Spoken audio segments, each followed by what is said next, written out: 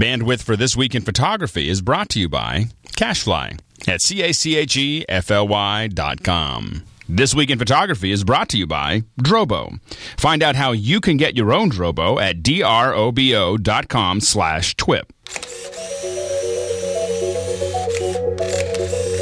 This week on the show, Alex lets me, Frederick, try the host gig, tethered shooting, what's it good for, and ethics of pixel punishing. Right here on This Week in Photography, number 65.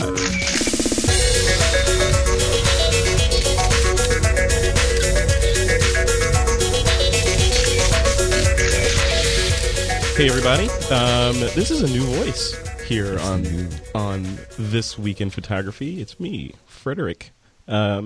Alex made the mistake of giving me the reins today to host the show, but he's sitting right here with his little ruler just in case I veer too far off course. Yeah, I was going to say I kind of picture him standing off stage right now with the sort of hook thing that he can reach out. He's standing in the corner with his arms crossed, looking very very condescendingly at me now. No, so I'm gonna host today's show and see how that goes. And but who do we have on the show today? I think it's Ron. Got the Ron, sir. So the first thing you've got to do is figure out where I'm at. Yeah. Okay, wait. Let me start that again. And it's always Redondo Beach. Let me start that again. Okay, Ron, where in the world are you? I'm in Hermosa Beach today. Not Redondo Beach. No, some sort of beach. Been in Redondo. Some sort of beach in Southern California. South of me. I don't go south. Is there some sort of rivalry between Redondo and Hermosa? It's one of those things where if you live near the beach, then you don't go anywhere, away from the beach or south of the beach, or something like that. All right, got it. And Alex, I kind of know where you are, but people don't know where you are. Where are you? I'm about 4 feet from you. And where are we? We are in the Pixel Corps. Yeah, we're in the Pixel Corps in San Francisco. And also on the line is Aaron. Aaron, where are you calling from? My usual place in Virginia. Little Sweetbriar, Virginia. Now soon you'll be in D.C., right? Yep, I'm heading up to D.C. on Monday morning. Ticket in hand for the inauguration, thanks to one of our senators. That's just an amazing feat. I saw those pictures that you sent over. How does one manage to get a ticket to the most sought-after event of the century? I feel really honored. I got the call end of last week, actually, from Senator Webb's office that they had a ticket available for me to come up to see inauguration, which I just am thrilled to be going. I'll be taking photos for the Democratic Party of Virginia and for myself and for others, and while I'm up there as well. Be there all day Monday night, Tuesday for the event itself, and probably not coming back till Wednesday. So planning to do a lot of street photography and all as well, because it's going to be a zoo in D.C., not much question about it. You posting all the time so that folks can see it? I'll try and get stuff up both Monday and Tuesday at some points during the day and the evening. So I'll put them up on halfpress.com. And I may mirror them to my political photo blog, too, which has been kind of in hibernation for quite a while. But going to revive coming back in force. Yeah. That's cool. So what kind of gear are you taking out there? Just curious. I'm wondering, like, for an event that is not repeatable, what kind of gear does a person take out there? Well, my usual roster of gear. I have to. There's going to take a little planning here in the process too, because I'm certainly taking everything up, and I got very, very fortunate too that a close friend of mine just gave me her apartment for the time that I'm there, which is 3 blocks from the steps of the Capitol. So I'm actually going to be right in the thick of things, so I can run back and forth pretty easily and get equipment as I need without dealing so much with the security issues that are going to lock the city down. And so I'll have a couple of Canon bodies with me that I usually have, and I've also augmented my current L-class lenses that I use with a couple that I rented from lensrentals.com. Picked up a 100 to 400 f 4.5 L, which, as I was mentioning earlier, it's one of the first push-pull lenses I've used. So it feels a bit like playing a trombone when I'm zooming in and out with it, but because it gets a little long. But I'm going to need the reach because I don't know where I'll be some of the time. So and also the kind of de facto standard professional lens out there is the 70 to 200 f2.8 L IS, and both of these, by the way, that I rented are IS lenses. So really looking forward to using those. And I'll have those with me in addition to the others that I carry, and a fisheye lens and a few other things. But the trick's going to be the fact that I'm not allowed to carry any camera bags or anything with me into the ticket and security areas. So I'll be carrying the bodies open and probably have lenses in pockets or something, just whatever I can get Cargo away pants.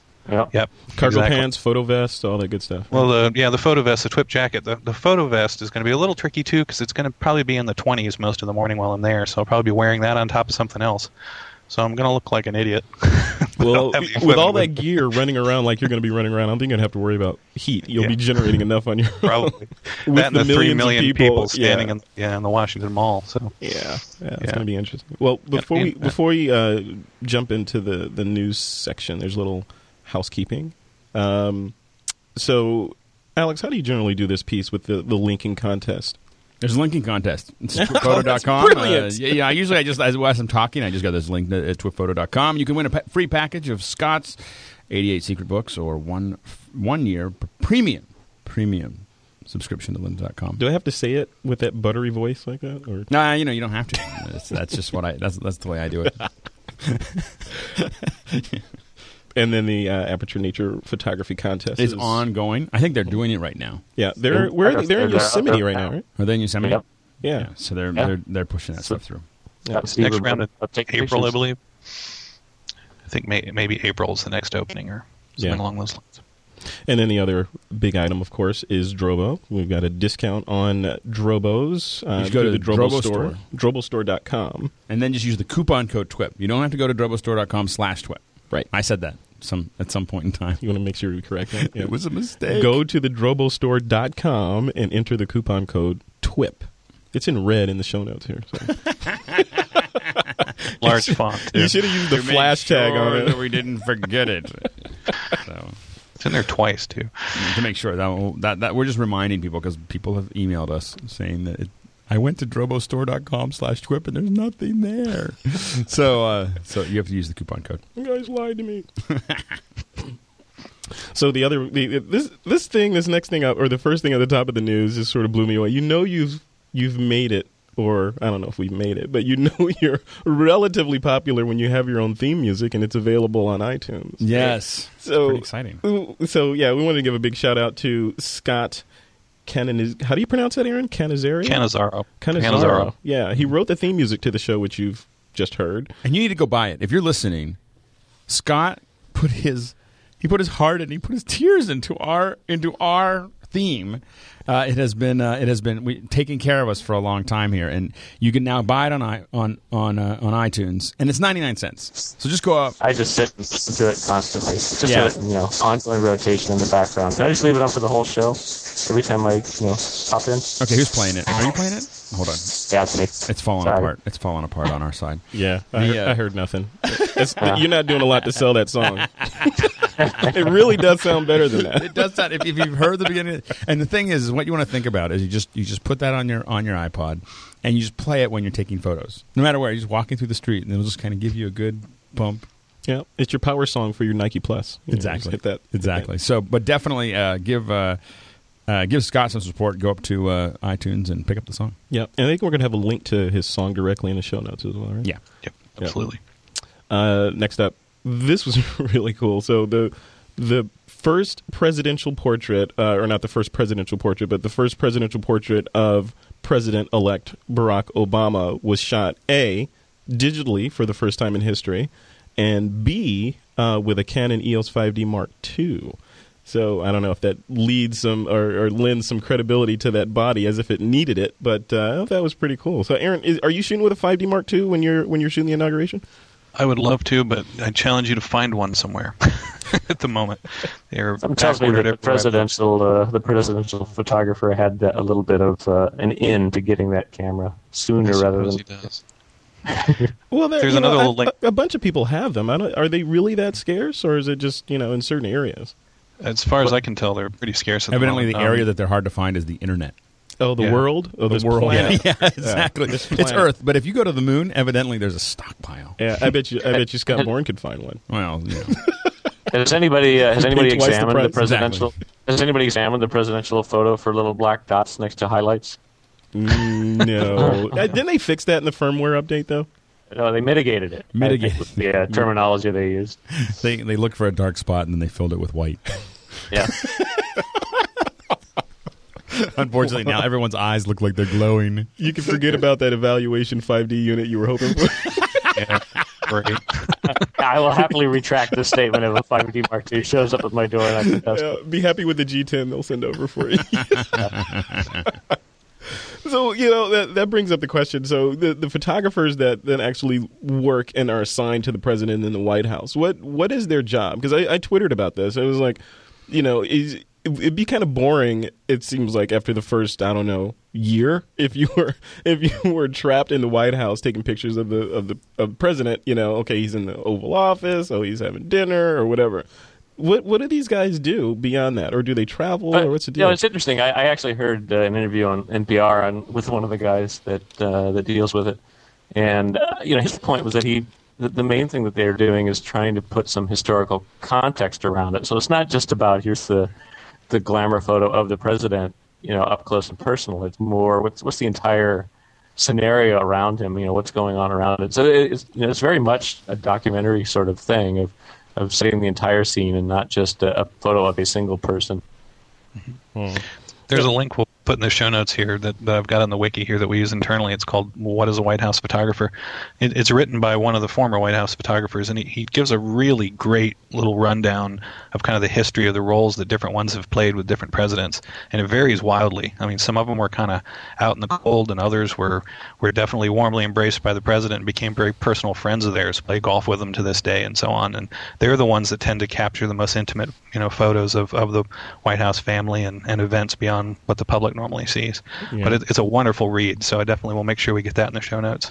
Yeah, I remember when I was active duty shooting, that was like one of those sort of jobs that you just sort of dreamed about every now and then, and you would never ever think that you would make it there, to be a photographer for the White House. It's like, if I could get that job, I'd be set, But there's like one, of course. Or apparently the most requested photo from the Nixon library is the one of him shaking hands with Elvis. Wow. Yes, clearly. Yeah. Wow. Also in the news today, Breeze Systems offers remote control for Nikon. So they already had it. It was already out for other models of Nikon. Is that correct, or is this brand new piece of software hardware? They've extended it now to the update with the D3, D700, D200. It's PC only. Yeah, PC only. Not that I'm bitter. Yeah. There's always emulation in it. So what does anybody here actually shoot tethered that you would need remote capture like this? I have. I mean, it's really handy if you're in a studio setting and you can have your laptop there and you can just get a nice big display of exactly what you're shooting, and it is pretty cool. And I wish this is exactly the kind of stuff that I'm always harping about. Why don't these camera manufacturers just open things up as broadly as possible and let people start, interfacing and controlling the camera? Well, it's especially useful when they write it for Nikon, because Nikon has been in the past very difficult. They don't really publish the SDK the way Canon does, and so it's harder to find automation systems for Nikon, because they have their own Nikon capture that is okay. Yeah, I don't know if I have a little tiny studio in my house that I have some lights, and it's just a space that I don't have to take my lights down, right? And I call it my studio. And my plan was to throw a little old MacBook in there, an outdated one, and use it as a tether machine and shoot people when I and sort of have a big display there to evaluate focus and all that. But I don't know, the way that I shoot is rapid fire, and I don't know if the throughput through that USB cable is fast enough to keep up with the way I shoot, or would I be adjusting my photography to match the limitations of the gear, which I don't want to see happen. Yeah, what we have used it for primarily when we've done tethered shooting is for HDRs. So we have a lot of control over the camera. We can set it to do many exposures at the same time. Set up 9 exposures at whatever stop delta that we want without having to deal with whatever the limitations of the camera are. This is more important on the smaller Canons, because from the D300 and up from the Nikon, what's nice about them is they'll do 9 exposures on a bracket, which is usually enough to get anything you'd want.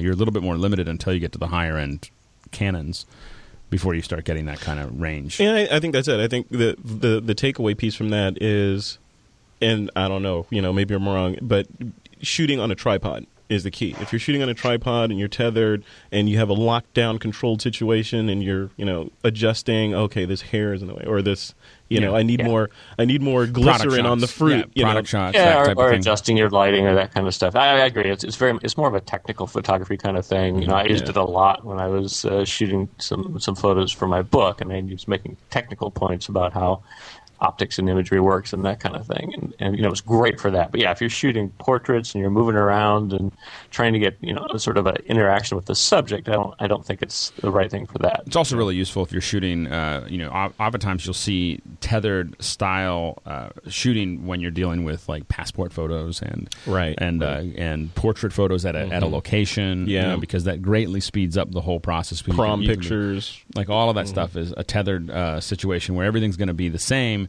but you need to be able to fire through it and process those images as fast as you can. Yeah, and I can see maybe a situation where you're doing a corporate portrait of a CEO, where he's got 10 minutes, he's slotted you, you have an hour maybe to get your stuff set up, your gear, you get everything set up, dialed in, you do some test shots, you got your laptop there, and when he enters the scene, you can just fire off a bunch of them and make sure they're perfect before he leaves. Right, and when we like if you're doing a yearbook for either a company or for I know when I was at ILM, they have this ILM yearbook, and we'd all get in the line, and there'd be this long photo, and you use it for IDs, for yearbook, everything else, but when you have that kind of, I got to pump a lot of people through. I've got data that I have to flow into that to match with what I'm taking photos of. I don't want to try to match this up later. Those are all things that are very useful. Yeah, assembly line. Yeah. Here's a question for you guys and or for the audience, because I'm too lazy to Google it. But when I last tried this out, none of the tools that I could find would let me sort of programmatically control the focus of the lens. You could do the standard stuff of exposure and shutter speed, but actually sort of having doing focus practicing and things like that, I couldn't find anything. So I'd be curious to know what the current state of the art is for that. Is there something available for a Canon that would let me do that, for instance? Because that's that's an interesting. My EOS utility triggers the autofocus. It triggers it, or does it let you actually rack the yeah, focus? but I'm looking for you can't rack it. No, I mean that's a physical thing on the lens. The point and shoot cameras where the focus is controlled, by a toggle, a switch or something on the body of the camera. I think those can be controlled by the EOS utility in a lot of cases. I mean, you would think. I mean, yeah, it's controlled by the camera, but if it's an autofocus lens, it's connected. It seems like you'd be able to, dial it, and have, I don't know, some sort of potentiometer or something in there that is controlling the focus, and so that you can see it remotely. You don't have to actually have your hand on the lens. I'm reaching. I do product photography sometimes here, and I do it tethered in the studio here at the home a lot, and actually I have my monitor on a hydraulic arm for moving it around anyway, but which is really convenient because I can swing it around toward the direction of where I'm shooting, and be able to watch it from across the room. Yeah. And I do know that if I move the subject matter around and I happen to go back to the computer to make the adjustments, if I've got an off focus or something, I'll see the focus hunt, or it'll relock on the item when it's triggered from the software. Yeah. So I can't change the zoom. Obviously, that's a physical manifestation of the lens. But one of the other things, if you go to breezesys.com, is you'll see another thing that they're using it for is they actually have a picture there where they're using, I think, 120 Canon 30Ds hooked to 5 laptops to do basically bullet time. Right. So that's the kind of stuff when you need it to be computer controlled, right. To make it all work. Yeah, I'm not doing bullet time of models. Bullet time is awesome. Has anybody done bullet time? What is bullet time for people who know what it is, Alex? So for people that I'll give this one because I actually classic bullet time definition these days comes from the Matrix. That sort of technique where you have a camera set up sort of around the subject. They fire off simultaneously, and it lets you get either completely stop the motion, or extremely slow motion, where you kind of can move around the subject as if they were frozen in midair. It's a technique that's been around for a long time prior to the Matrix, but they sort of made it pretty well known, and that's where the term bullet time came from. I actually was down on. I almost did the bullet time. I was almost the bullet time supervisor on the Matrix. The supervisor talked to me, and at the time I went down to Australia and I looked at some of the concept art, and this is really cool. And at the time I wasn't in a position where I wanted to take that gig, and because also then you're like, what's this Matrix movie? Who's going to hear? It's just some little, little science fiction movie. It's and going who nowhere. Knows, who knows where this thing's going to go? Exactly. And It's it's just a going to be a series lot of of work. tubes. Yeah, exactly. So, dope. Yeah. Oh well. Oops. So this is a good point to mention the email address for to reach us, twitpodcast.com at gmail or twitpodcast@gmail.com. And I'd be curious to know if any of the listeners out there are using tethered solutions. Yeah, let us know. Yeah, shoot us a note. Let us know if you're and how you're using it, and maybe we're wrong. Maybe they're Twip Podcast. Twippodcast@gmail.com. Yeah, definitely. We'll put that in the show notes as well. Yeah, stick it in there. And there's a new. I'm very excited that there's a new firmware update for the LX3. Oh, Yeah. So, because you have one. because I have one. Because if you didn't, you wouldn't care. If you didn't, you wouldn't As do care, I. but I care because I need it. Yeah. Although it doesn't look all that exciting. Still can't open the raw photos directly in Aperture. Yeah. You know the workaround, though. I do know the workaround. I don't want to work around. I just want to open them You up. want it to work. I just want it to work. I don't want to go around anything. I just want to go through. I want to go through the tunnel. I don't want to go around the mountain. Hey, you know who to talk to. Yeah. So anyway, hopefully we'll see that soon. Cool. Any other news? Photoshop ad busting in Berlin. So Berlin is seeing a rash of stickers made to appear as Photoshop interface panels being pasted on ads around town. I just looked at this note in here. Aaron, did you put this in here? What is this about? Yeah, I stuck that in there. I picked it up on for my RSS feeds last night. Thought it was pretty entertaining. Apparently, ad busting is making spoofs or parodies out of corporate ads by pasting things on top of the ads. Let's say ads on the wall on a subway or something. But the thing that's getting popular in Berlin at the moment is dropping stickers that look like all of the interface panels from Photoshop on top of them. So this ad with a model in it who has been airbrushed to death to begin with now suddenly has your tool palette and and other things pasted on top of it, kind of making the point that this isn't reality. And the point. As if it's not reality. So. It's good. It's pixel punishing, I guess, as you call it. Yeah, no, pixel abuse. Yeah, I think it is good. I mean, for us, obviously, we all are aware that most of these, all of these imagery that you see is tweaked in some fashion. But I think there's a lot of people that don't really realize to what extent it is, at least. Yeah. I don't know. It's interesting. I keep having these ongoing conversations with photographers, usually on photo walks, about the morality of adjusting images, either beforehand, during, or after you shoot them. Beforehand meaning, this flower is 2 inches to the left, and I scooted over to take a shot of it. In post, this flower was yellow, and I want it to be more saturated, so I'm going to crank that up. So what's right and what's wrong? So that conversation is like it's going to be going on forever and ever. And my standpoint on it is, being, the kind of photographer I am. I think the world is my studio, and the things in the world are my models. And I wouldn't expect a model to come into the studio without makeup on. So I adjust as necessary to get the picture I want, unless it's photojournalism, channeling Steve Simon. Yeah. So I don't know. I think photojournalism is the only one that I get. I think is a sensitive subject of, and even that. I mean, the thing to always keep in mind is that, and I see this a lot when I'm in Africa, is you see photojournalism of places like I see news happening where I am. And the thing that I notice is how much of a difference it makes. I mean, sure, they're not changing the photo, but they've pointed they've gotten in a high position, pointed down to make 10 people look like 100. It looks like there's a huge crowd out there, but there's only 10 or 20 people. Yeah. But you have the impression, they've left the impression, they haven't changed the photo, they haven't added people, but they've left the impression that this is a huge crowd around this and it's upset.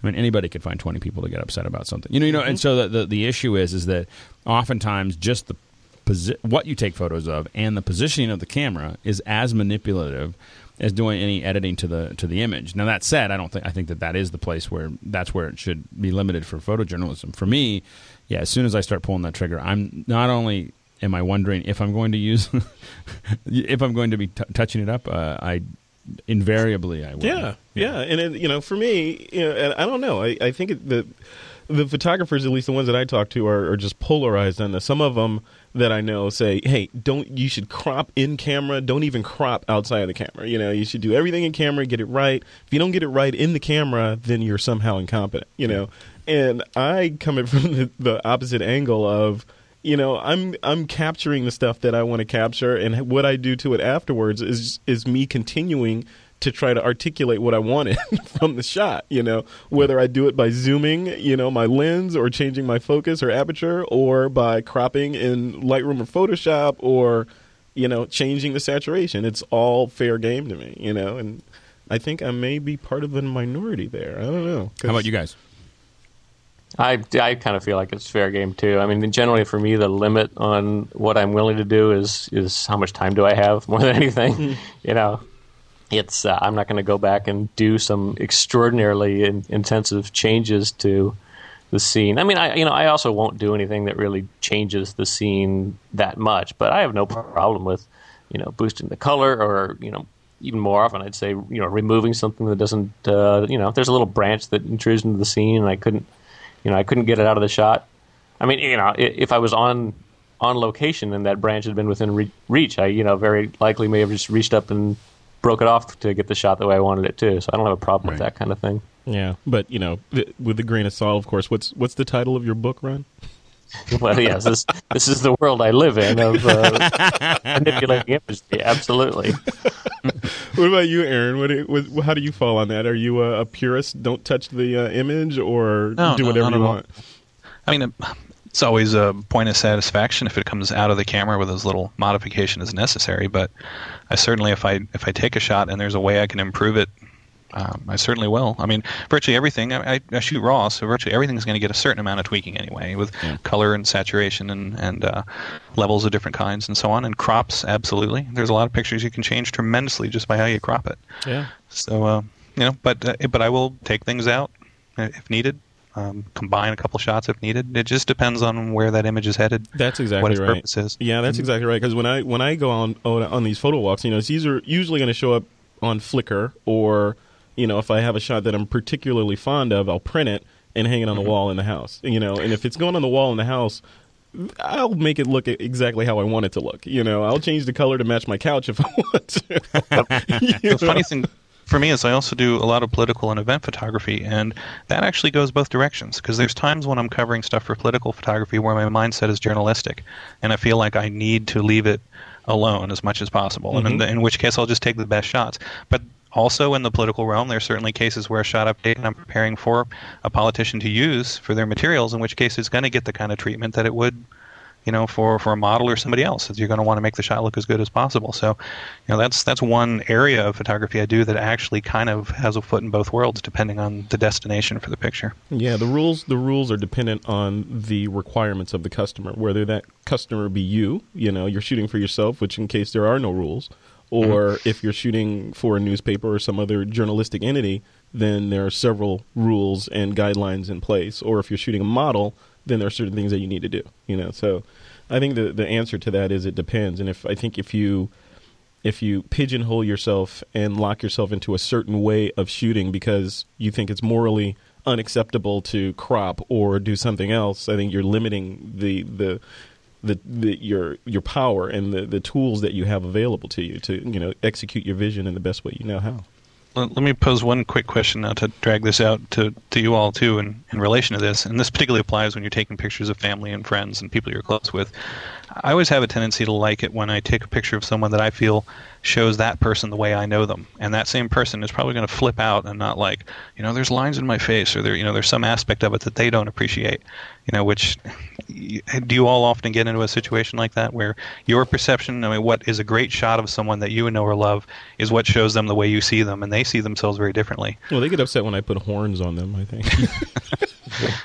No, you're right, but the way that I shoot, if I'm going to show somebody an image, it's just the way that I am. I'm going to try to make it, I'm going to try to please them if they're going to see it, right? So if it's going in my little personal memory, archive or whatever, no one's ever going to see it. I may not do anything to it. But if someone's going to see it, if I'm shooting a picture of my girlfriend or whomever, and she's going to see it and her family's going to see it, I'm going to make her look the best she can.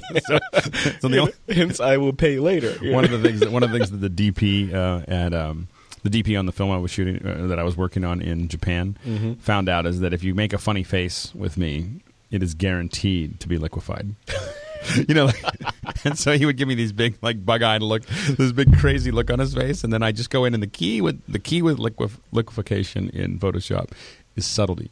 Yeah. You make someone's eyes just a little bigger than they should be, so that at first glance they just look crazy. But you don't go, oh, he just photoshopped that. Yeah. With anything, when you're doing these touch-ups, subtlety is the key, and then of course what you do is you send them to the crew. Yeah. And then it's like plastic surgery, right? So subtlety. In reverse. Yeah. For me, in reverse, right? Yeah, plastic surgeon with liquefy in his business name is probably not a good idea.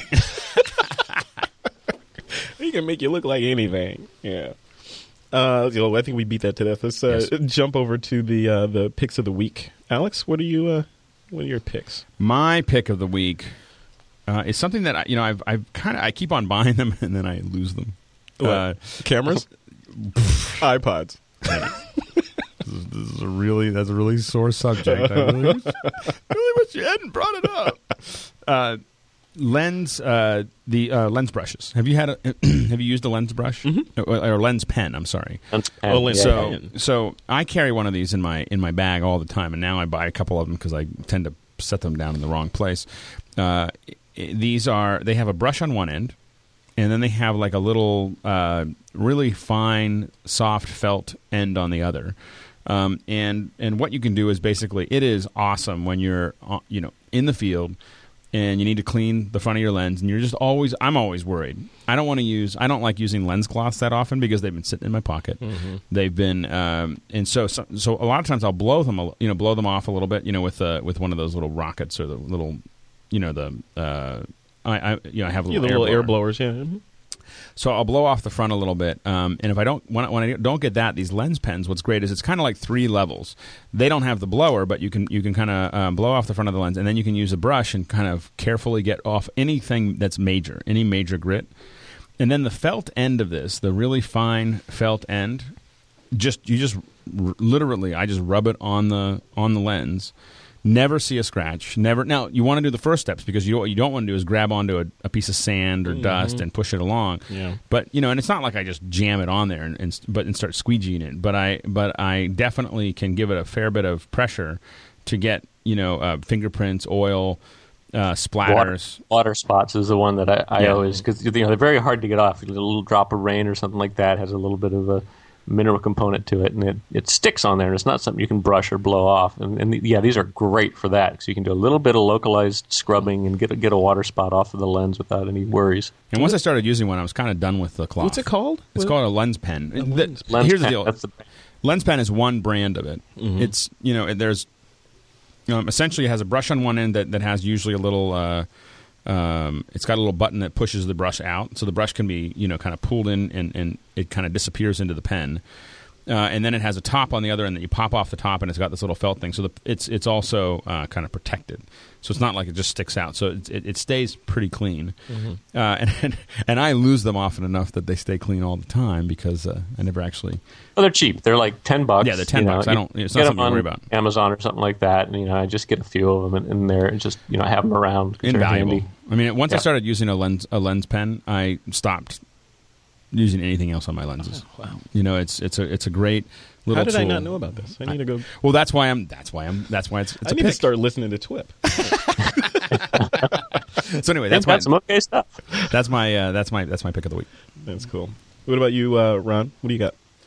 My pick is, in some ways, it's almost a technology, because there's the back-end technology, and then there's some products that come out of it. But I'm going to kind of shout out first to just something called Auto Stitch. You can just Google it. I think even autostitch.net or something like that takes you there. It's a panoramic stitching tool. The Mac version of it, the Mac incarnation in a product, is something called Calico. And the thing I like about it, there's a lot of different tools out there for stitching, but these are the guys that have really figured out how to make it just brain dead simple. It's you take a bunch of photos, of the scene or whatever you're doing, and you just drop them all on this app, and it does everything else in terms of figuring out how they line up. A lot of these other panoramic tools sort of require you to at least somewhat place them, or even a lot of them require you to kind of identify matching features. And Calico is nice because I just literally drag and drop them all over on top of it, and it just goes and chugs for a few seconds and says, "Well, here it is. Here's your panorama." Are the results better than what you'd get out of CS3, 4? I haven't done like a one-to-one comparison. I think one of the things that I think it does, and I haven't done as much. I did a lot of testing in CS3, and I haven't done as much testing with CS4 yet. But one of the things that I had trouble with in CS3 was 2 rows. Yes. Does CS4 now let you do arbitrary number of rows and columns? It does. Yeah, you can do grids now. Okay. Yeah, and that part I have in CS3. It was not a happy experience. Yeah, so I have not tested a direct comparison. I'll have to go do that. This will, at least Calico on the Mac, will go ahead and output a Photoshop file with everything kept in different layers, so you can still bring it into Photoshop and do what you want with it. But it's just super. It's fast. It's easy. It takes in high resolution TIFF files if you want to preserve bit depth, and there's a little post cropping you can do. The one thing it doesn't do is remove any of effectively the lens distortion that you get by doing a really wide panoramic stitch. You're effectively emulating a fisheye kind of a thing, so you'll get an image out of it that's got the fisheye look to it if you've done something really wide. And there's not anything inside of Calico, at least, for doing that. Well, it's cheap. It's like $15 or something. I'll have to try it out. I'm still have in the back of my mind this little project that's a multi-row panorama in HDR. So I want to try that. Like do something of the Golden Gate Bridge where it's a panoramic stitch of the entire scene, and then do that 3 times, one stop under, one stop over, and then merge them all together and get this dynamic sort of panoramic shot. I have that the Pano hardware that I bought, and I bought it while I was in Japan, and I literally the Kaiden. No. This is the Auto. Hold on. Alex is leaving the room to run and get this to get something that he bought in Japan. So I don't know. I wanted to try that and just sort of. Because I haven't done much HDR, and I wanted to sort of use this as an experiment to first get my feet wet really deeply in HDR, and then also push panoramic stitching, to as far as it can go, or not as far as it can go, but to a limit. Tell you, there's 2 approaches you can take to it too. I've done a lot of both mosaic panos and 360-degree VRs that are HDR as well. So after they can be challenging. Yeah. So the thing that I haven't tested yet is the GigaPan system. So I bought this GigaPan system, and you can throw. This is designed for like the smaller stuff, so I can put in my LX3, for instance. Just for the record, Alex has brought in a device that looks like a flux capacitor and it's placed it on the table here. This is something we talked with Greg Downing about, and what you can do. This is what they shot the Yosemite stuff that he did. Mm-hmm. And so you put this on the top of a tripod, and then you can set how many increments that you want, both up and down and to the side. And this is how you can build. Literally, you just push the button and it starts firing the camera, and it just does the minor increments, and it does it automatically. And so you can build literally a gigapixel image without, and then you can stitch it all together, stitch it all back together using whatever tools you want to use. But it's still in beta. It's only a couple $100. That was the it's pretty cool because you just sort of you say I want to do a 5x5 panorama, and here's the upper left corner of where I want it pointed to, and here's the bottom right corner, and it just goes off, and little motors resetting it and doing that, and there's actually a little arm that's pushing the shutter button to get what you need. Yeah, so it's a little robot. Look at that. It's a little robot. Yeah. And so you just sit there and watch it do its thing, and then you bring it back in, and I believe they have now software that kind of works with it to stitch it all back together. So I actually embarrassingly have had it for a month. I ordered it in early December, and it's been sitting in a box, and I got here, and every day I look at it and go, I'm going to take that out. And I'm taking that with me. I'm sorry. I'm going to have to. Take it out for my camera and the Golden Gate Bridge have an appointment. So if you want to borrow it, I need to try that out. You can try it out. So it's and it'll work with any. This one's designed for any small camera. I think they're going to build one for an SLR, but this is really built for like the G9 or the LX3 or whatever else you want to use there. So cool. It's something that I'm excited about using, and I believe it does whole pan. You could theoretically do an entire. Pano with it, but I haven't had a chance to. So, take it out. Ron, you were saying you just give it a grid, so you could say, I want this to be 4 across and 2 down, and it'll just do it and give you precisely aligned images. Well, you don't even say 4 across. You can say, I just went from this point to this point, and it'll figure out how. And I want to do it in 36 images, and then it just figures out. I think you set the percentage overlap. I think, if I remember right, like how much overlap do you want on each one of the images? And then they also and they're working on the software, or it's in here now, and I have to check. But you can also set it to do, I believe, to HDR, or it's coming. So you'll be able to say, and I want in every one that you fire off 5 exposures or 3 exposures or whatever. That's what I need. This is what you need. That's the device I need. I was going to do that manually. Now I don't have to. Thank you, Alex. Yeah, I thought about doing it manually, and then I remembered that I have other things in my life. Well, what I was going to do is get a piece of grid paper and write out this matrix of shots that I need to accomplish, and then try to name them correctly to stitch them back later. Yeah, I wouldn't do that. Yeah, you really need that or a pano head to do it right. Yeah. Absolutely. Yeah, I was going to try to do it handheld. Nodal too. point issue. Yeah. Handheld. You're sick. Do it handheld. Yeah, handheld. Well, you want to show that you can actually do this stuff, with consumer gear. Well, you can. What's amazing is with at least with the Photoshop stuff, and I'm sure I'm going to test this the Calico, is that with Photoshop, I do lots and lots of panos in Photoshop, just handheld. Yeah, I mean, just boom, boom, it just boom. works. As long as you don't have a lot of sort of foreground background disparity. As long as you're shooting something that's really all off in the distance, and the amount of movement you make relative to all the objects in the scene is small, then it's fine. If you're going to try to do like indoor pano stitching or something like that, then you really have to have it well calibrated. You'd be surprised. I mean, I've been surprised at how forgiving Photoshop can be when it comes to doing stuff that's closer, not right up next to you. But I used to think it had to be really far away, but it actually does pretty well on the stuff that's closer. The other thing is you have to think about a nodal point. So what you don't want to do is turn at your waist. What you're tempted to do on a pano is, especially when things are close, is click and then pan your whole body. Mm-hmm. But the issue is that now you're moving a lot away from the nodal point. So the rotational center is your body, not the camera. Right. So one of the things when I shoot a pano is I'll take a picture, and then I turn on the camera's center, not on my center. I don't move my hands. I try to keep my hands as close to the center, close to where they're sitting as possible, and I just turn the camera in its place. Now, it's not perfect, but it is infinitely better than moving your body. What's the technical definition of nodal point? It's the point where basically, when the light comes into a camera, it sort of flips, it converges, and then rediverges when it hits the image plane. Mm-hmm. You've seen all these little diagrams, right, where there's a little hourglass shape. Yeah. And the nodal point is that point where, it's effectively where, as long as you're moving around that, you will see no parallax shift in the image. So theoretically, that nodal point represents the center of the lens, right? Or sort of like from the front to the back, where it's physically located, kind of from the focal point.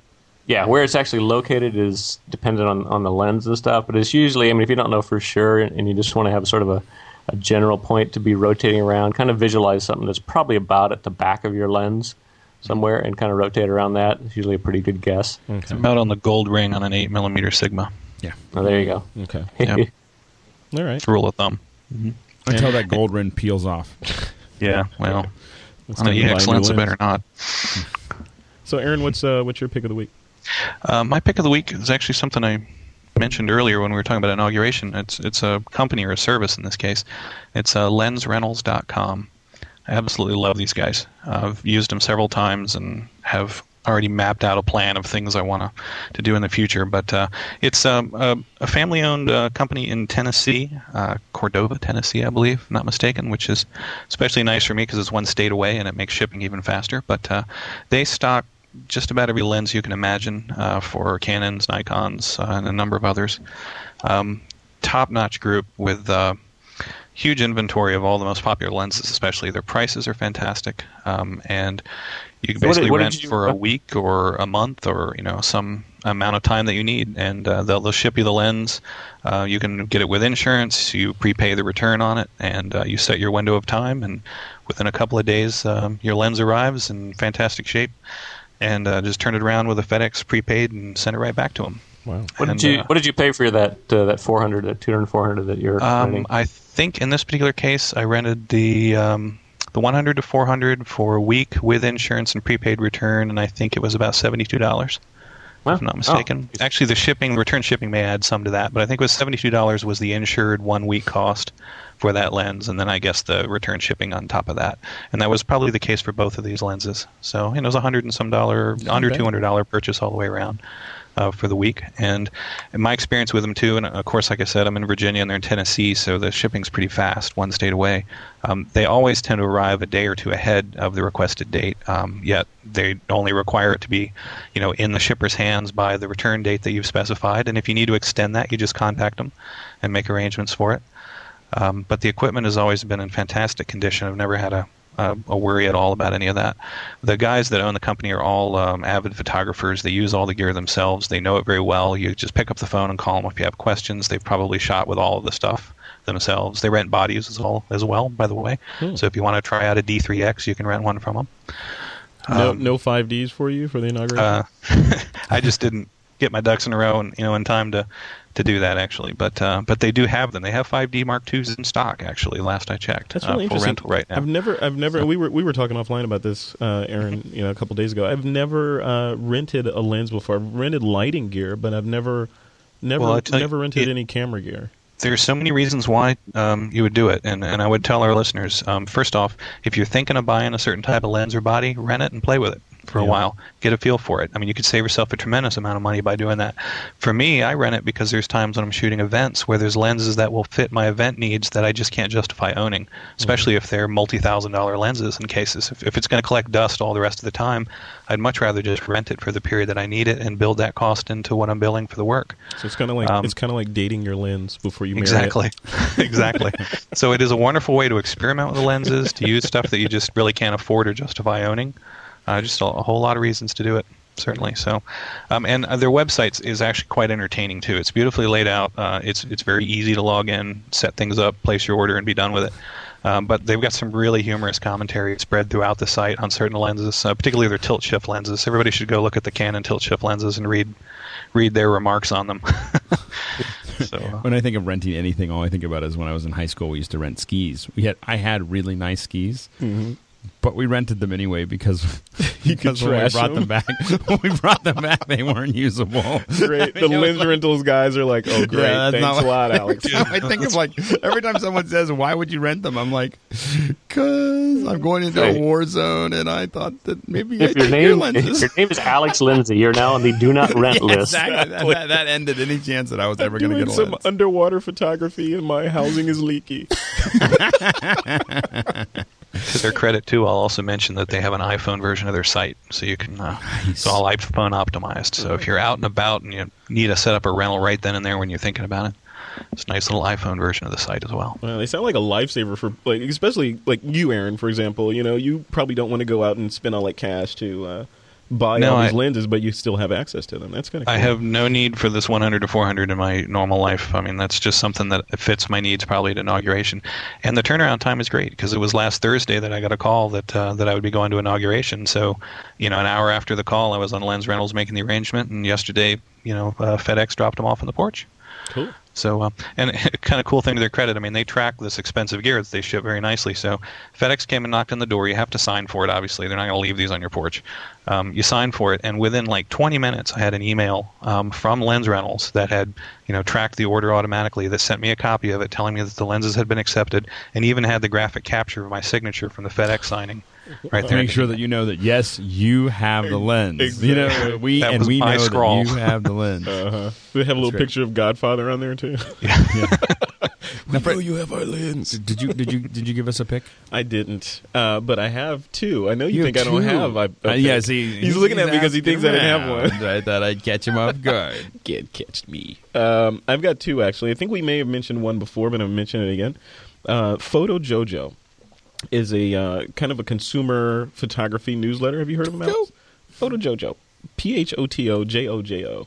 Photojojo.com. And basically, they've got, it's really interesting what they're doing over there is, they scour the web and wherever else, and they find these really cool tips and tricks that you can do to sort of either shoot better or do things with the photos that you do shoot, like make things. And it's a really interesting sort of newsletter, and that's the format that they deliver it in. So it's not like it's a blog that you have to go visit all the time. They shoot you a mail that says, hey, have you thought about trying this thing with your photography? And, every now and then I get the email, and it's like, oh, I hadn't thought about doing that, and it's some of the more useful mail that I get.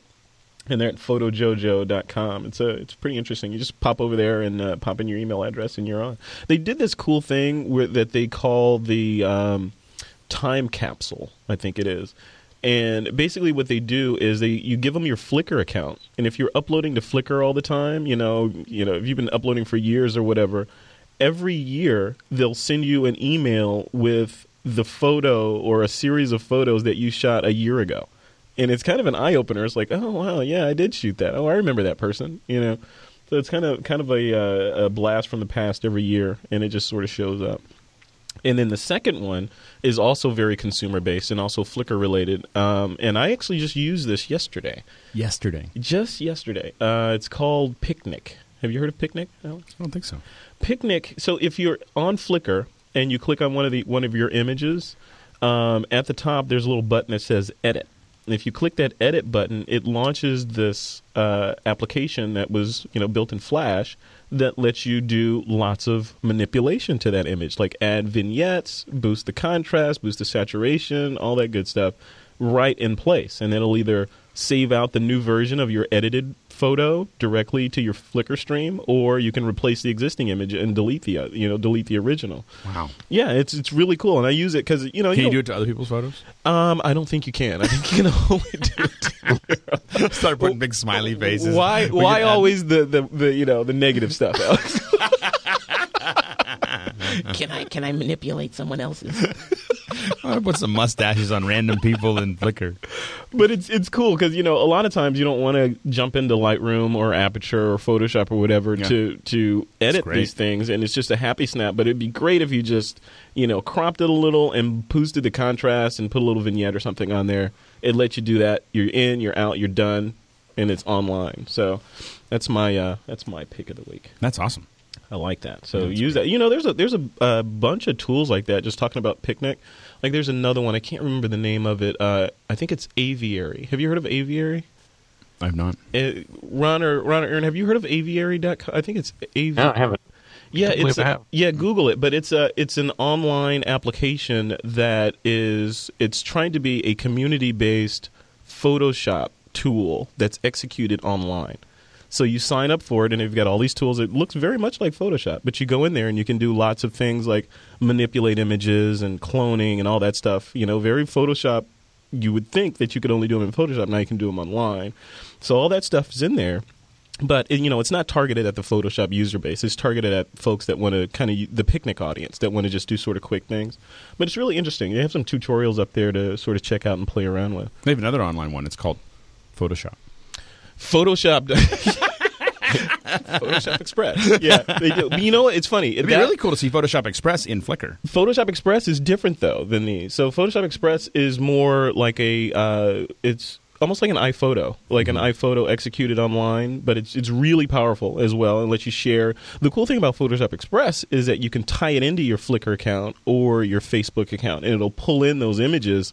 You can edit them inside the application, save them, and it pushes them back out to that service. So you don't have to I need to bring this in and export it and import it again at Facebook. You edit it inside Photoshop Express, and boom, it's edited, and whoever, the next person to load that photo will see the changes that you made. So, yeah, very powerful, but all very different. Yes. And all very free, and you just play around with it. Although I don't know if Aviary is still free. I think they may have gone out of beta and decided they needed to justify their existence and charge. There's always that. Yeah. Eventually you realize that, you're going to make money. Yeah. So it looks like we have a listener side of the week from a First Lieutenant Tyler Ginter. This is actually really cool. So he recommends this site called, what is it, DVIS Hub or DVIDS Hub. DVIDSHub.net. It's a site that contains over 130,000 royalty-free, high-resolution military-related photos from all over the world that you can use if you register. Which is, have you looked at the site, Alex? I haven't. It looks awesome. So, and apparently, lots of reputable places like AP, Reuters, New York Times, CNN, those guys are using it. So how come I didn't know? Yeah, exactly. You used to shoot for them. Me of all people. Yeah. No, but this guy, he was in the Army, or he is in the Army. He's in the 55th Combat Camera Company, a.k.a. Eyes of the Army. And I was in the 1369th Audiovisual Squadron in the Air Force, so different. Same thing, only different. So, yeah, he's a combat camera. So he's my brother. Hi. Yeah, no, it looks really So I'm sorry. So are these are? It's basically, since it's all government owned, it's all free to use kind of stuff. Yeah, that's what it looks like. Yeah, It's actually our government. I like to think of it as prepaid. Yeah, well, yeah. through our taxes. Excellent. Right. And believe me, you paid a lot. Yeah, maybe they should start charging for these, considering the bailout. Just put a little, dollar. Cool. I mean, I poked around it on a little bit, and it is. I mean, it's a fire hose of imagery, and there's a lot of stuff up there. I find that you really want to use the search tools because, for instance, we're right now. I need a helicopter for a little short film that we're doing for a friend. And, of course, you do a search up there for helicopter, and then you get all of these images of helicopter. And it's real helicopters. It's not like, we took them in a movie or whatever. This is, UH-60s landing on a deck. And the resolution is good? Yes. No, they're high-res. I think that high-res means different things in different places, but they seem to be fairly high resolution, definitely large enough for what we're using them for, reference and stuff. And you could probably use them if you were doing some kind of news gathering or whatever. I can see how they'd make them work. They are, if you're not registered, I believe that's the issue. You just have to log in. So if you log in, you register and log in, you can then you can get them without the watermark. There's a watermark. Really cool. Yeah, I'm glad they did that. Yes, very cool. That's our pick of the week. That was the site pick of the week from a listener. So the photo assignment and the current poll. So we're in week 2 of the current challenge, which was shallow depth of field. And there were some really good shots in there. Yeah. I'm a big fan of shallow depth of field. If I could shoot everything at f1.2, I would. I pretty much do. I sometimes venture over 2.8, but very rarely. Yeah, it's just amazing. Especially when you get up close and you're shooting with this really shallow depth of field. I'm a big fan of like really abstract things, or like on these photo walks, I typically just go out and shoot close things, bugs, plants, flowers. Urban decay, and it's just, getting close on things and taking photos of things that people normally overlook is really cool. And, what was the, so that's the current challenge. So Aaron, do you know how many people we have in there, like, that are participating in this poll so far? Ooh, on the poll or on the contest? In the contest. Yeah, the shallow depth of field contest. I would have to check because there's new ones coming in all the time. Yeah, there's a ton. So I would encourage people to sort of jump in there and definitely check that out. Check it out. I think that we're going to get a great response for this kind of technical approach. I think we're going to do a couple more of these. Mm-hmm. Yeah, I think it's a great idea. Yeah, I like the technical more than, and I tend to participate more in things that are technical like that rather than more ethereal like the color red. Right. So because I'm like, I don't know what to take a picture of. But if you say, anything you want inside of this technical these parameters. Yeah. And then the last poll that we did was how many pixels is enough? How many is too much? How many is enough? And it looks like we have a winner. It looks like between 10 and 12, almost over half of the listeners said, between 10 and 12 pixels is enough pixels. It looks like 24 plus is between 10 and 12 megapixels. Yeah. No, 10 and 12 pixels. That's all you need. Yeah. It's 3 by 4 pixels. Yeah. Between 10 and 12 megapixels is enough. And coming in second there was 14 to 22, and that's 75% of the market. Yeah, that's pretty much everything. Everything else was too close to tell. Then megapixels, megapixels is all about the competition. 15% of the folks said it doesn't matter. It's all about what you're shooting and the composition. So I don't know. What do you fall, Alex, on that? For me, 10 to 12 is great. I think that would be plenty for me. I have to admit, I would still go to a 5 to 8 if I got crazy sensitivity. Mm-hmm. I'd be quite satisfied a lot of the time if I had a 6 megapixel camera that shot. Because I shot with a 6 megapixel camera for a long time. Yeah. I'd be quite happy with that if I could shoot, 12,600 or 12,800 that was grainless at 6 megapixel. And I think the average consumer, I think this is what the camera companies are just starting to realize. The average consumer out there, if given a 6 megapixel camera that could shoot in near dark without any grain, would be done. I mean, that camera would go like crazy. I think they've already realized it. They're just trying to wring this megapixel thing for all it's worth. Yeah. Let's just keep pushing there's that. big technical challenges if you're trying to do anything other than a full frame sensor. Because you guys talked about this a little bit last week when I wasn't on the show, and so I was kind of curious. What if I took a D3 sensor, sort of at the acknowledged high-end sensitivity leader, and just crop that down to the same size that I have in my LX3? What kind of resolution would that get me? And how many pixels would I be left with? And I was thinking it might be a few, a reasonable sort of a scenario, but unfortunately, the sort of size ratio between the sensor in my little LX3 or a G9 or a G10 versus a full frame D3 sensor is about 20-1. So you're down to looking at less than a megapixel if you just cropped the D3 sensor down to the same size as in your LX3. So they still have a little ways. I still think people would pay a premium if they knew if people started seeing these crazy photos. And they could buy a kind of a relatively nice point and shoot for $700 or $800 that had a larger sensor, maybe not the size of of the D700, or the D3, but more of a maybe half that size or a quarter that size, and they were able to get a 6 megapixel image out of it. I think that a lot of people would be pretty. Yeah, if you crop the D3 sensor down to Nikon's typical crop sensor ratio, which is like a 1.5 thing, that still gets you down to 8 megapixels, and that's perfectly valid. So I could definitely see them doing that for their their lower end models that are the crop sensor models. They have the technology right now to do D3 sensitivity with an 8 megapixel sensor. And I think that would be a huge seller. Yeah. Well, you got to look at what you can sell too. So like I was saying before. It's I think that camera would sell, but there's still legs in. There's still some food in the bottom of the can on the megapixel side. I think what's happening for a lot of people though is they're realizing how much disk space they're going through. When they start shooting that many images. Mm-hmm. And what could they use to Did you like that? Did you like that? I threw this. You can't laugh when I give you a segue, though. You were looking at me. I could not laugh. So they're going through all this disk space. Of course, they want to talk to our sponsor, Drobo.com. Drobo.com. We don't have Steve here. We can't find out about the Drobo saga, but he's kind of gotten to the other side of it. I think he's he's there. So of course, Drobo is the most intelligent automated storage device ever made. Yeah. Of course, according to that. Now, do they say that, or are you saying that? They said that. Oh. But I I have to say that when we think about getting deep storage, we have this kind of mixture of what we need in the office. Mm-hmm. So when we're going super fast storage, then we're getting eSATA, 4 drives that are $800 in enclosure, and then packing it with it, and those are running at 300 megabytes a second or 400 megabytes a second. But they're not very stable. They're not. That's what you work on, but not where you save things. Yeah. And so, and I have to admit, after using the Drobo, for us, the big thing has been it's just that RAID 5 just seems to be, it's just tedious.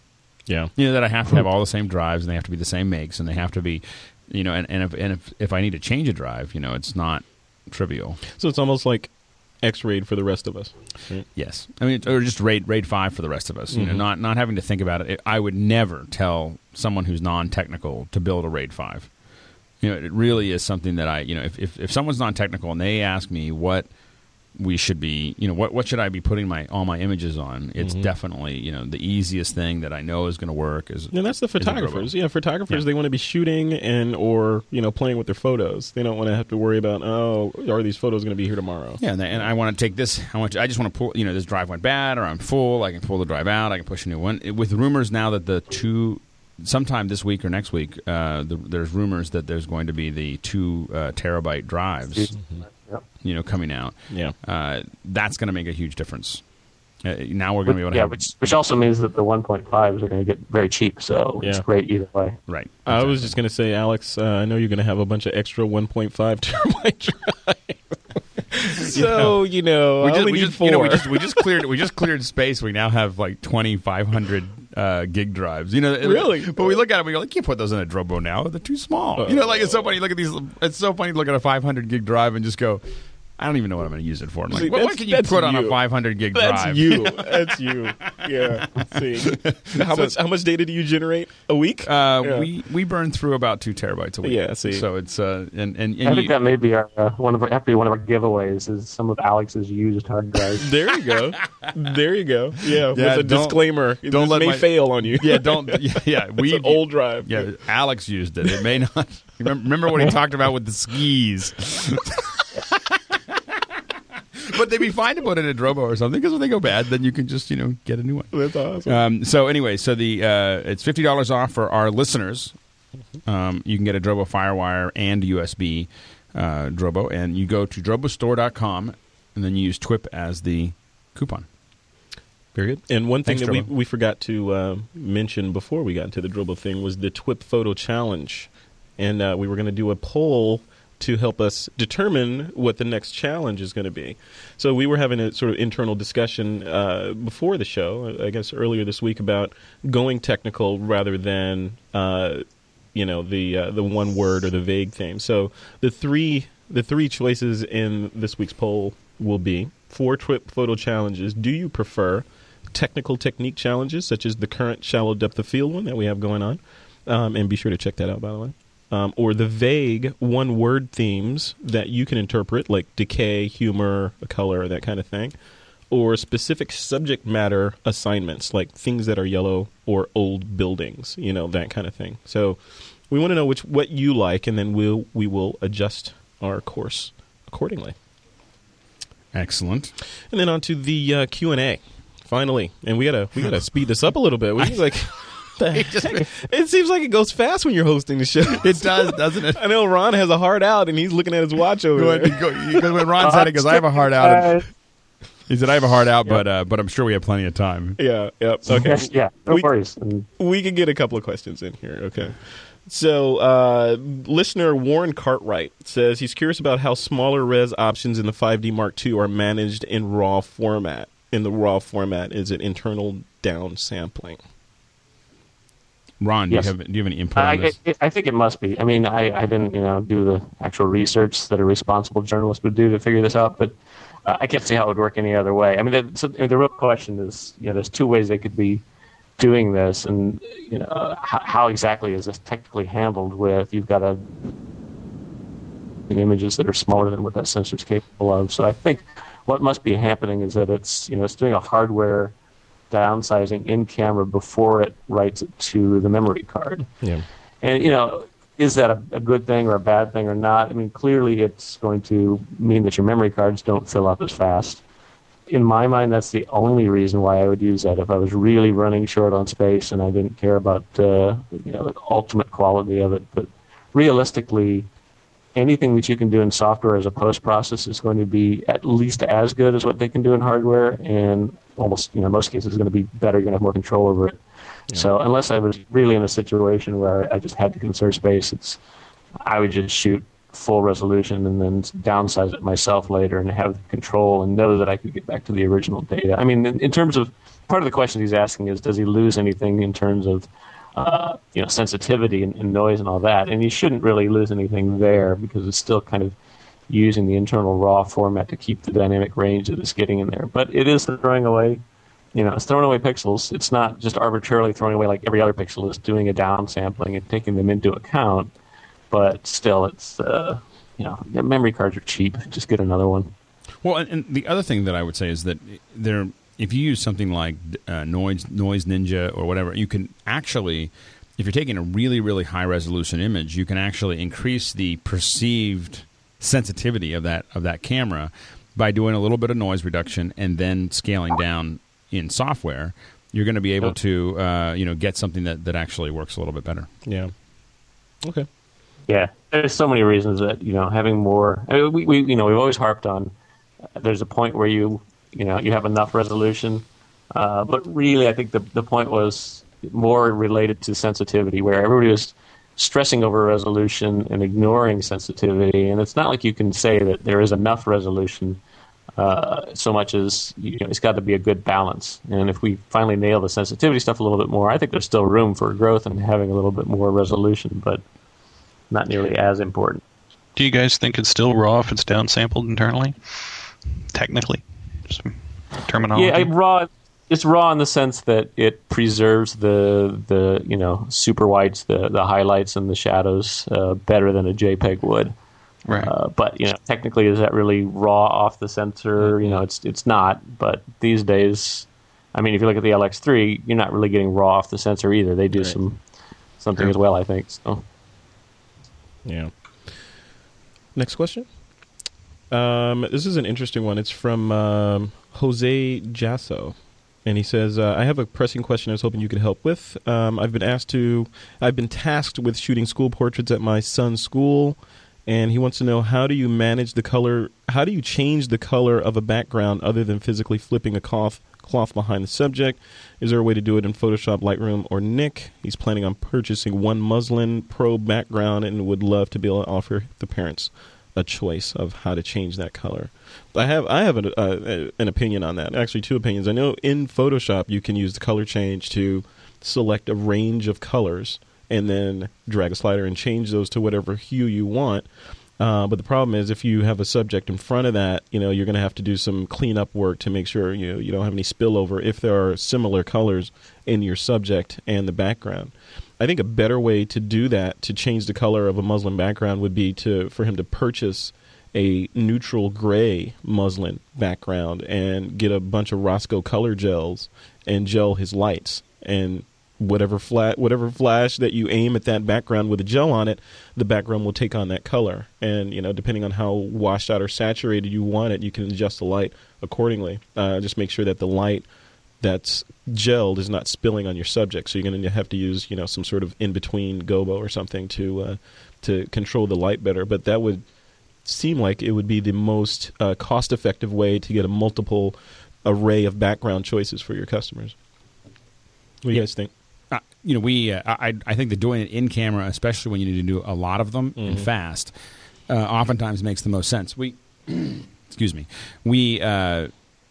Internally here, of course, we have a big green screen wall, so we just shoot everybody in front of green screen, and then we use an unspill calculation, which typically is used to remove the green. But what we're able to do is use a raw mat to be able to control kind of that color. So we're using. So you could either use something that, like what we're doing, in something like Conduit, or you could use Photoshop and do exactly what you're saying, which is, if you shot it in green and no one wore green, you could change people's. You could very easily select that green. Get a real tight. If you light it well, get a real tight target that Photoshop can look at, and then you could easily move that around. If they have any green in the foreground, and if they have green eyes or anything else, they may end up moving along with it. So if you make it a red background and they have green eyes, they might look a little scary. But it's all on the layer, so they could tweak it and use it. So a lot of it is just trying to decide. A lot of it is deciding how much post work you want to do. Definitely. I think it's very much it's the kind of stuff we wrestle with in visual effects all the time, right? Is it cheaper? Using a variety of measurements of cheaper to do it on set versus fixing it in post, and there's a lot of factors that get an easy answer. I mean, even if you are just changing the gels on the light, there's a time hit for that. Depending on how you've got it set up. If you're taking big gels and trying to clothespin them to a couple of different lights, for every new photo that comes in, that may not be as time effective as doing it in post. But on the other hand, you're not fast, or you don't have tools that can do it in post that'll take you less than a few seconds, then it may be a better way to go. So you kind of going to have to know what's the real pipeline start to finish and what's going to be best for you. Or you could just go buy a bunch of backgrounds. There's seamless backgrounds. If you go to a photography store for not a very expensive amount of money, you can have a bunch of things you can just kind of roll down. That can change that color very quickly. So that quickly gets to be a pain, especially like Ron was saying, if you got that queue of people that are walking through. If you're really trying to crank through and get one shot a minute or something, that may not be enough time to change a background effectively and get somebody new positioned in front of it and get things set up. So. And you want to decide whether it's really worth it. Yeah. So that's the other the piece of it. The other piece of it. We got time for one more question, Alex, and this one's for you. It's from listener Dave Pace. It's referring to the caseless drive interface that you mentioned. It says, Alex, you had a source for a storage case for external hard drives that are not in an enclosure. Could you let us know what the source is for that? Okay, well, there's two, and one of them I don't know how you'd buy in the United States, and then one of them is the one that we've used internally. So this is for if you have internal drives. We have probably at any one time 50 to 60 internal drives that are floating around the office here that we don't, they're not in enclosures because it's a lot cheaper. We have a lot of data. We mostly what we need to do is back that data up because we have RAIDs. We have 2X RAIDs that is our online production storage. Then we have RAIDs built into every Mac Pro here. So each Mac Pro that we have has a right now 1.5 terabyte. We're about to move it to a 4.5 terabyte RAID 0 in each one of them so that they perform quickly and we can store, move stuff around there. Yeah. But we need to back that up and make sure it's somewhere else. And the cheapest way to do that is use these internal drives. What you need to do is be able to interface with them, and there's a bunch of different interfaces. That's a whole other discussion. But we use the Weebitech Ultra interface, the Ultra 4 interface. Weebitech, yeah. And then Weebitech also makes a case. It's a hard case, and it looks like if you were buying a high end tape case for HD Cam or an HDSR. Or even like DV tapes that you buy professionally, you get this nice little case that opens up kind of like a book. Yeah. And you put your tape case in and you close it. In the same way, Weebitech makes one for the internal drives. You can just set it in there and close it up, and you can write on the outside just like it was a tape. Because that's kind of what it is for you if you're backing up. The one problem with the Weebitech is that it's very hard to open, which is sometimes good. It never accidentally opens. Yeah. So you can have these cases.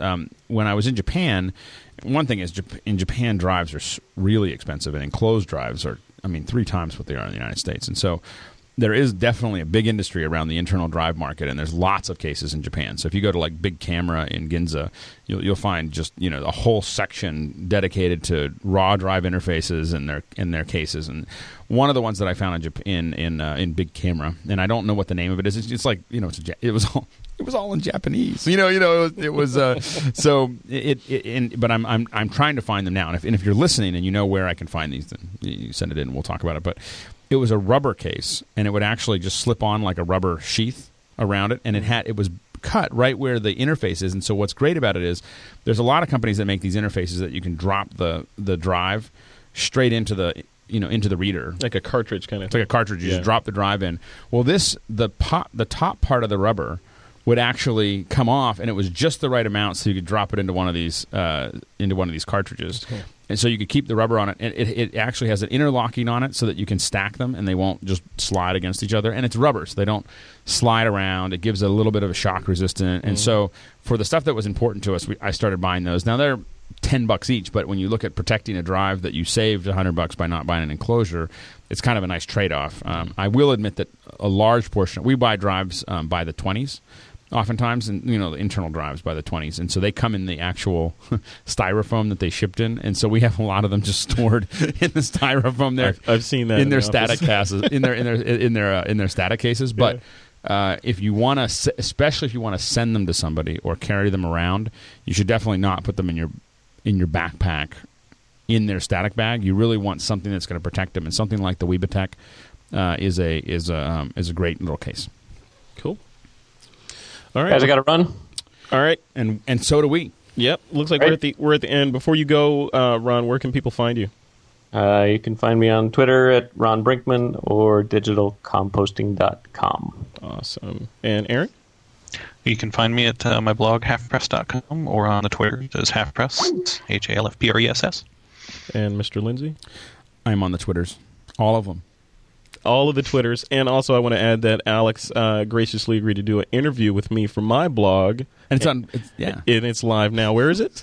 FrederickVan.com. Yes. And that's where you can find me.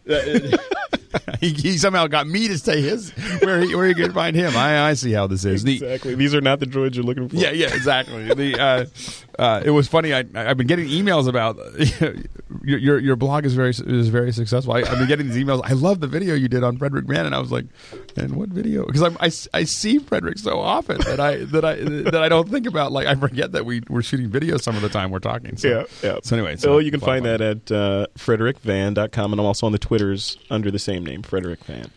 Next week we're hoping to talk to Aaron and maybe Steve if he's doing it about shooting at the inauguration. That's right.